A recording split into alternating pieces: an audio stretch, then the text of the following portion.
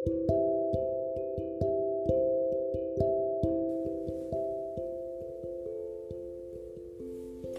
you ever thought about it that if you take away the landing strip or the runway, the plane might never land?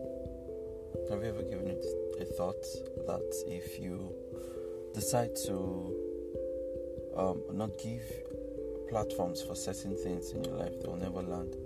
You ask questions like, boy, I'm saved, I don't know why I feel this way. I'm a believer, but I still feel this way. I don't know why I'm thinking like this. I just think that sometimes we have given certain things a place to land, and they will do what we have commanded them to. If you command them to land, of course they're going to land. Hello, good morning, good afternoon, good evening, whenever you listen to this. It's a good day. Life is a gift, and every day is an opportunity to shine. I believe so much, and I'm shining today. Nothing is going to steal my shine. Last time we spoke about anger and how anger is a thief. It steals the light of your day and it leaves you in darkness. Yes, today we'll talk about something really interesting, and that is forgiveness. I told us last week that we'll be talking about forgiveness. I started out today by asking us if we take away the landing strip, if anything is still going to land. And the truth is this: once there is no runway for a plane, except it lands in water. I believe there are planes like that. But let's talk about what normal airplanes. If you take away the landing strip from it, it's never going to find a place to land. It's never going to find a place to run through. So what's going to happen? It just keeps hovering until it runs out of fuel, or it finds somewhere else to land. Unforgiveness is another thief like anger. And what this one does is it keeps you in darkness. It keeps you locked away. It keeps you it births a certain fruit in you, really bad fruit, poisonous fruit, and if not checked, it could ruin you. Yes, we've heard from scriptures and we've seen how it said that forgive us, Father, as we forgive those who trespass against us. And so it has often been interpreted as it's the way you forgive other people that God himself will forgive you. And so we've made it look like God is subject to our own forgiveness of other people, and it doesn't make sense at all. I'll explain. God does not forgive you because you forgive other people. What happens is this: you are forgiven, you accept the forgiveness of God, and because you have been forgiven, you have forgiveness in your life, and then you can go ahead and forgive other people. From the beginning of this podcast, I've let us understand that whatever you have comes from God. The love you have to give others comes from God. The understanding you have with other people comes from how much you know the Father understands you too. I'll explain further. Let's look at it like this. So, you don't give what you don't have, and you can't give what you don't have. So, the only way I can give forgiveness to other people is knowing how much I am loved. Christ is just a mirror to show us how our lives are. He came to mirror us. He came as an example of us. So everything I'm doing, everything I find myself being able to do, even as the child or the son that Jesus loved so much, only comes because it is in my Father. I've said it to us before: if I do not see it in him, then there's no way I want it in me. If I don't see it in him, if I don't see it working out in him, if I don't see him, if I can't find unforgiveness in the Father, I shouldn't find it in me. If I don't find anger in the Father, I shouldn't find it in me. If the Father is loving and he's kind, then it shouldn't be in me too. It's as simple as that. Now, forgive us, Father, as we forgive those who trespass against us, forgive our trespasses as we forgive those who trespass against us. I'd like you to see it from today as, because you've forgiven me so much, I'm able to forgive other people. Now, your inability to forgive other people only shows that you have not seen your own forgiveness. Scripture speaking, it says that even while we were yet sinners, even while we had nothing to offer, God still loved us and He gave Himself for us. So look at it this way. If I truly understand my own forgiveness, if I truly know that I am loved, see, if you see a man who is working in total unforgiveness, just know it's just one thing. It only shows that he doesn't know how much he has been forgiven, and it's sad. If you see a man who is working in hate and he doesn't love people, he is out there to bring people down, don't see it as, I wouldn't want you to see it as the man is an evil man. He's just someone who doesn't understand how much he has been loved yet, and that's an issue. So when we see people who work in unforgiveness, we don't cut them off or feel like they are worthless people or they are evil people. No, we only see lost people. I'd like us to grow to the point where we look at things and then we see people for who they truly are. I've said it before that if you look at someone and or if you think of yourself and everything you're thinking about yourself it's less than what God thinks to be true about you, because He believes in you, God believes in you, He believes you have value. If anything you're thinking is less than where God Himself has called you to be, then I think you should change it. I have come to learn like that. I've come to learn that if I don't see it in myself, if I don't see it in God's thoughts towards me, it shouldn't be in my thoughts towards other people. Love your neighbor as you love yourself is seeing yourself with the same eyes that God sees you through. So, when it comes to forgiveness, please understand and please note that it is not dependent on the other person. It does not have to be that they have to show some level of remorse. I know I'm making a strong statement. It doesn't have to be that they have to make show a level of remorse or have to make profound apologies and then you feel like, okay, they're worth your forgiveness. Forgiveness is proactive. It goes before. Yeah? It goes before apology. It goes before. Now, the beauty of forgiveness is like this. The other person might not even be aware that they have offended you. But because of the forgiveness at work in you, you just go ahead and forgive. Why? Because it is who you are. It is what you know how to do. You don't know anything apart from forgiveness.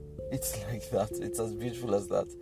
You don't know nothing better to do than to forgive anyone who might have wrongfully done something to you. I'll tell us a story that we're all conversant with, and it's from the book of Matthew about the unforgiving servant who was owing his boss a huge debt, and his boss forgave him, only for this same person to step out from his boss's house or from his boss's office and see someone owing him really little compared to the debt he was owing his boss. And what did he do? He lost this person. And when the boss heard about it, the boss called him a wicked servant. Why? Now, he's wicked because he probably did not understand the measure of forgiveness that was given to him by his own boss. Because if he did understand it, then he would know that the same measure of forgiveness that's been given to him can be given to any other person. How can you be owing like $1 million and then someone is owing you like 1,000 naira and you're holding it against them? You see, it's just sad how the devil tries to make us hold on to certain rights. We feel like we deserve to show the other person what stuff we're made of. If God showed us that, I'm not sure any of us would stand. But I want us to get to this point where you grow in love so much that no offense is taken, and you might not even need to forgive anybody. It's possible. It's a possibility. We grow, we become perfect in love, and love is patient, love is kind, love takes no offense. Like in God's economy, there is no record of wrongs. Yeah, because the debts, every debt, every sin, every offense has been forgiven in Christ Jesus. For as many as believe what God believes to be true about them are saved. For as many as have seen the forgiveness the Father has given to them, and have accepted that forgiveness, they're also saved. Please understand this. If it ever happens to be that you doubt God's forgiveness for you, then please note that you are insulting the grace of God. I saw in scriptures, I think it was in Ephesians, where it says that if you that God is so rich in grace that He grants us the forgiveness of sin. Yes, He is so rich in grace that He grants us the forgiveness of sin. So if you think you have done something, or if you think your own sins are above God's grace to forgive, then you just might have insulted God's grace. You just might have called God broke. You might have called Him poor, and God is not any of that. So please, I want you to bask in the richness of His forgiveness. Understand that God is so wealthy that His grace can cover for any offense it is. And if you have received this forgiveness, then do not call yourself broke by holding on to little faults from people. Let's say someone does something to you, and then you're holding on to it so tightly. Do not give yourself the privilege to be less than where Christ has called you to be. Do not give yourself that opportunity to hold grudges or hold unforgiveness so dear to you. I said it from the beginning, at the beginning of this podcast, that unforgiveness keeps you in darkness. It veils you completely. The other person might not even know what he has done. The other person might not even be aware. But your duty is to forgive. Why? Because you've received the same forgiveness. But if you're finding it difficult to forgive, then it's possible that you have not accepted that level, the same level of forgiveness that God has given to you. Now, so something happened some time back, a while ago. A friend of mine was telling me of how they were offended. Not like they were offended. Someone did something really terrible to them. And in my human mind, I got really upset. I got really, really upset. And I said, no, this person should pay for what they've done. And just then, sometimes it's just funny when we try to do certain things, and then do you ever feel like the Holy Spirit is just there smiling and looking at you? Like, look at you. What are you trying to say? What are you doing? And just then, thank God for the kind of friends I have. Just then, that friend was like, that person we are talking about who offended me was also forgiven by the Father.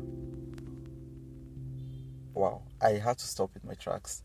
That stopped me, and I had to think about it again. And my friend said, that if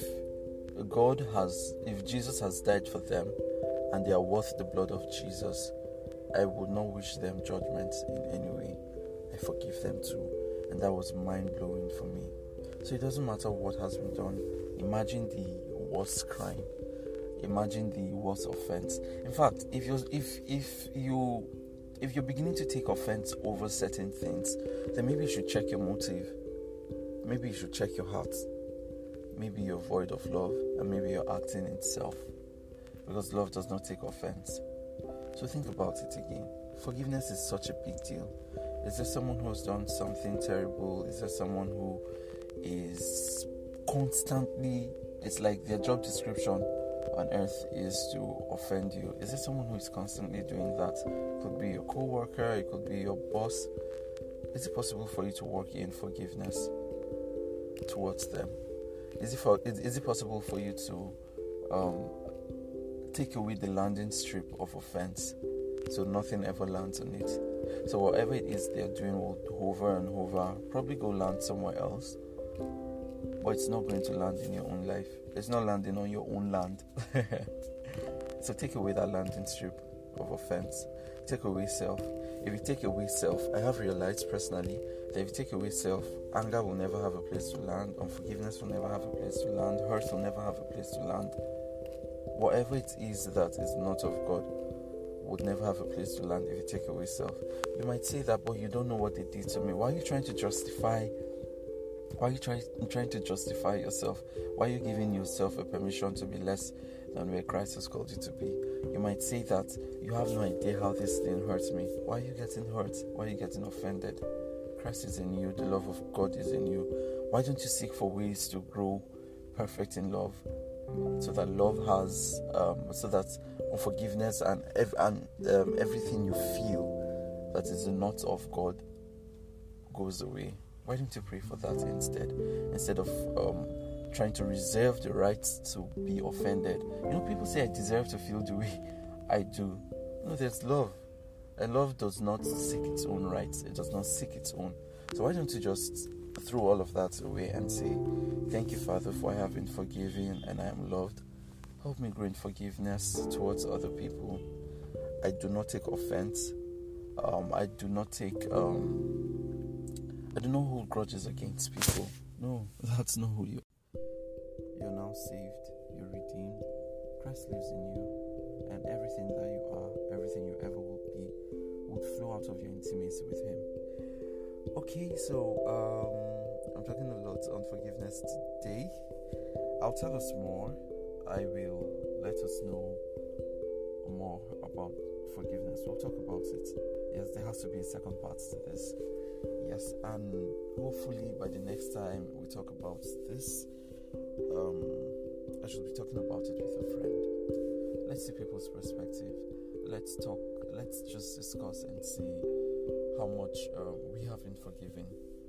Please never forget that life is a gift, and every day is an opportunity to shine. So shine forth today. Thank you. Yay, God.